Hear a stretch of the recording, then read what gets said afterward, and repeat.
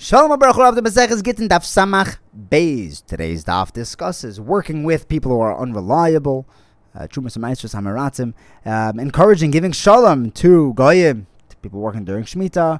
Then we learn about at the end of finishing the parak Hanizakin, we learn about feeding animals before eating, and we begin a new mishnah, a new parak discussing the lashon of the husband and wife sending their get, when they're allowed to backtrack on their get, whether a man can do the Kabbalah and whether an Isha can do the Halicha. We begin with Rabbi Yossi ben Hamashulam.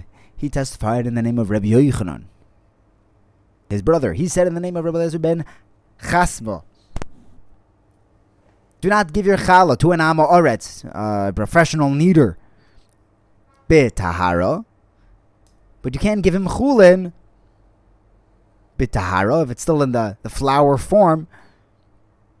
And when the chaver takes it back from him, he takes back the challah, puts it in these very unique kalim. When the Amoritz comes to take it, he could take both of them, and you don't have to be choishish. We're trying to avoid the Amoritz being metame kodshim. That's mamash and eser. Similarly, one shouldn't give his truma to an Amoritz to press it bitahara. You can't rely on him that he's going to keep it tahara.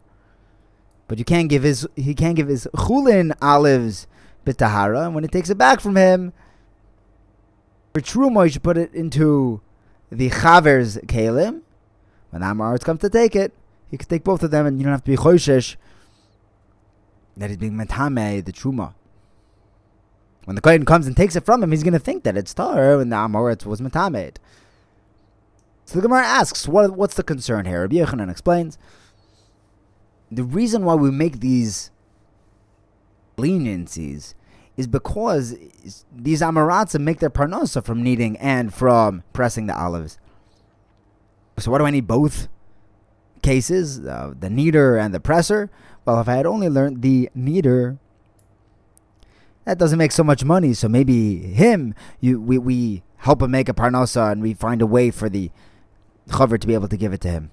But olives, you make more money pressing olives, so maybe we don't give him that leeway. And but on the flip side, olives aren't pressed as often as flour is made. Do we say both? We're lenient by both, and we find a way for these Amaratzim to be able to do their job and make some money. Okay, so we learned that we take off some of the challah and we put it into this unique container, so that when the Amaretz comes and he takes it, we don't have to be choishesh that there's any tumah happening. Gemara asks, why not? Why aren't we worried that he touched it? Well, we tell the Amaretz, you should know that if you do touch this, the truma that it took off is reverted and it's going to go back to a state of tevel. Right, the Rabbanan were able to redact his shlichus, the chaver's shlichus al t'nai, that the Amaretz doesn't touch it. Maybe the Amaretz doesn't care at all. No. He came. The Amaretz showed up. He gave it to the chaver to take off Trumas Ma'asros. So he clearly does care about it. So this threat will prevent him from touching it. Next we said that we take off the truma and we put it in a separate kli of the chaver. So when the Amaretz comes, we're not choishish. Why not? Why aren't we worried that he touched it? He was metame the truma. Over here we don't even have a heker. The Gemara answers that you put it into a kli that's made out of dung or stone or earthenware, so that's not makabel tumah. Alright, so why does that have to be the kli of the chaver? It could even be the kli of the Amaretz if it's not makabel tumah. The Gemara says you're right. It could be the kli of the Amaretz.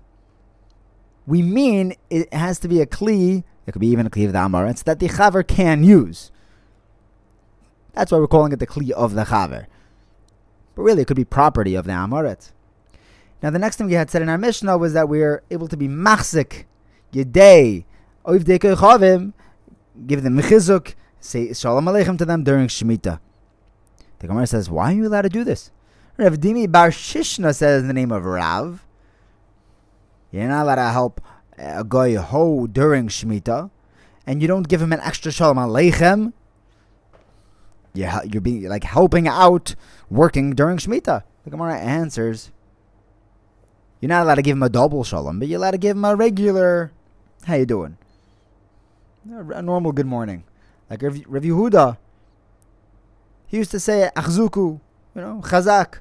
And Rav Sheshes, he would say ashrata, kind of like a shkoyach.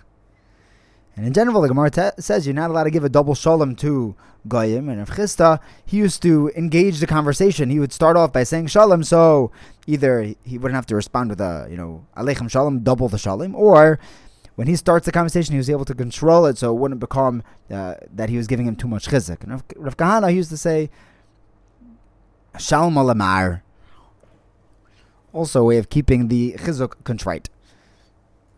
Now, the Mishnah also said that you're also able to give them shalom. Now, hold on. If you're able to give them chizuk, of course you're allowed to give them shalom. So, Rabbi Yaiba answers, the chiddush is that you could even do that on their holiday, their Yom Idam. Like having a brisa, that person's not allowed to go into a guy's house during his holiday and give him shalom. But if you see him in the market, you can give him a subdued shalom with kovid rosh. Rav Huna and Rav Chisda, they were learning, and Geniva walked by, and they said, "Oh, you should give him shalom aleichem." He said, "Yeah, but he's a bal machlekes. I'm not going to give him shalom." So Geniva comes over to them, and he says, "Shalom aleichem melech, shalom aleichem melech." And you know how I know that kings are called malachim? The pasuk says, "Bei malachim yimluchu." So they told him, "How do you know they're supposed to give a double shalom to kings?" Right? He said it twice. He said, because of Yehuda, Amarav tells us, the source for giving a double shalom to a king is the pasuk v'ruach lovsho es amosai roish sholishim. So they ask Geniva, "Would you like to eat something?" He said, "No." Rav Yehuda Marav tells us it's also for a person to eat before his animals, based on the pasuk v'nasanti esav b'soncha levimtecha, and only afterwards it says v'ochalta v'savata. Geniva was, the Chazal explained, was subtly hinting to them. They understood that they were calling him bar machlokes.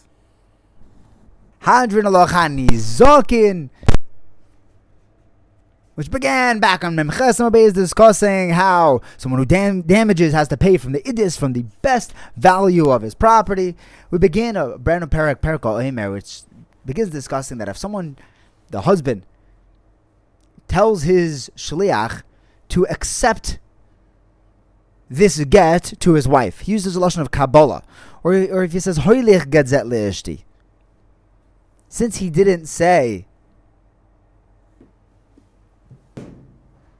a typical lashon, he's allowed to backtrack, because giving a get is going to make him be chayiv to pay the ksuba. It's a chayiv, and ein chayivin la'adam shalei b'fanav. On the flip side, if a woman says hiskabel li giti, accept my get, that she can't back out on, because she is the shliach. She made him into a shliach by saying to accept the get, and now his yad is like her yad, and you can't backtrack, because once the shliach has it, it's as if she has it. The husband were to say, "I don't want her to accept the get, I just want you to give it to her," so he could still back out on that.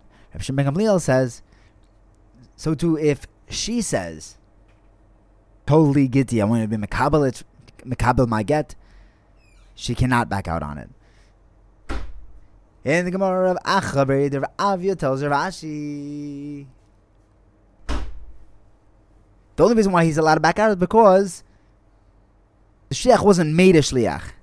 But if he would make the shliach a shliach to be mekabel the get for the wife, she can't back out. This sounds like a raya, if you recall, back on Yudal Raman Aleph, that hoylech, using the lashon of hoylech, of bring it, it's like he's saying you should be zoichet. Hoylech kichazi, kizachi dami. The Gemara answers, no, really, hoylech might not be like he's saying to be zoichet for her. The chiddush is when he says be mekabel the get to my wife, because I might think husband can't do a Kabbalah. He's the giver. So even if the get does get to her, it's not her get. Kamash malad. That's saying hiskabel is like he's saying hoylech. In the Mishnah we learned that a woman who says hiskabel giti, she can't back out. The shliach is like her yad. Gemara says, doesn't that sound like it doesn't matter whether she said hiskabel or holcha.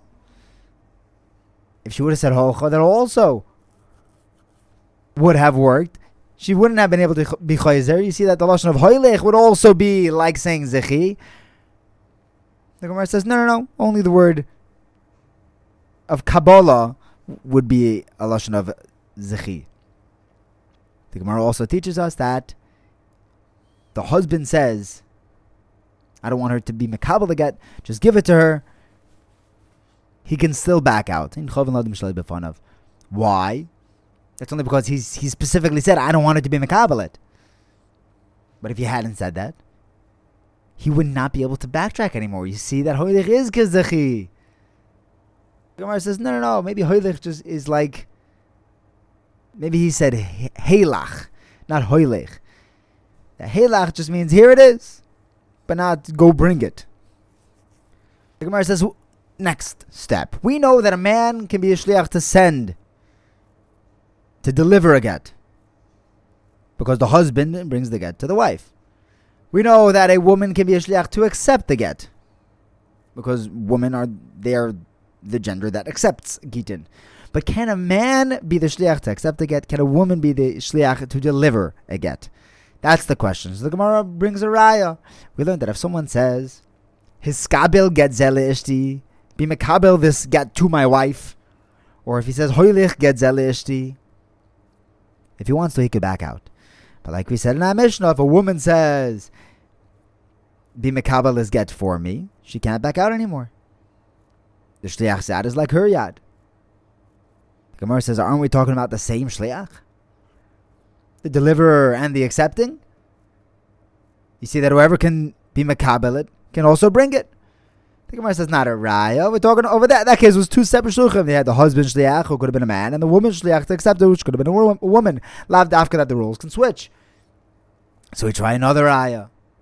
We said that if the husband were to say, I don't want my wife to accept it, but give it to her anyways, he can back out of that shlichus. Over there, we're talking about one shliach. And you see that same shliach can do a Kabbalah and can also do a halicha. The Gemara says, oh, good, you have a raya that a man can also do a Kabbalah.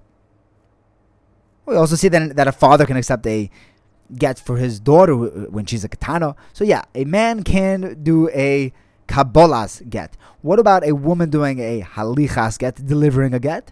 So Rav Mori says we could learn from Gemara we had a Chav Gimel on Beis that even though there are some women who wouldn't be trusted to say that their husband died, if they have some sort of a bias, we could still trust them to say to deliver a get. And over there, she's doing a delivery. You see that woman can also do the halicha. Rav Ashi doubles down on this and says that we also see in the Seifa that a woman can do the halicha, because it says that if a woman herself who brings a get, she just has to say b'fana nechta. That was also talking about her doing a halicha. Shmami no.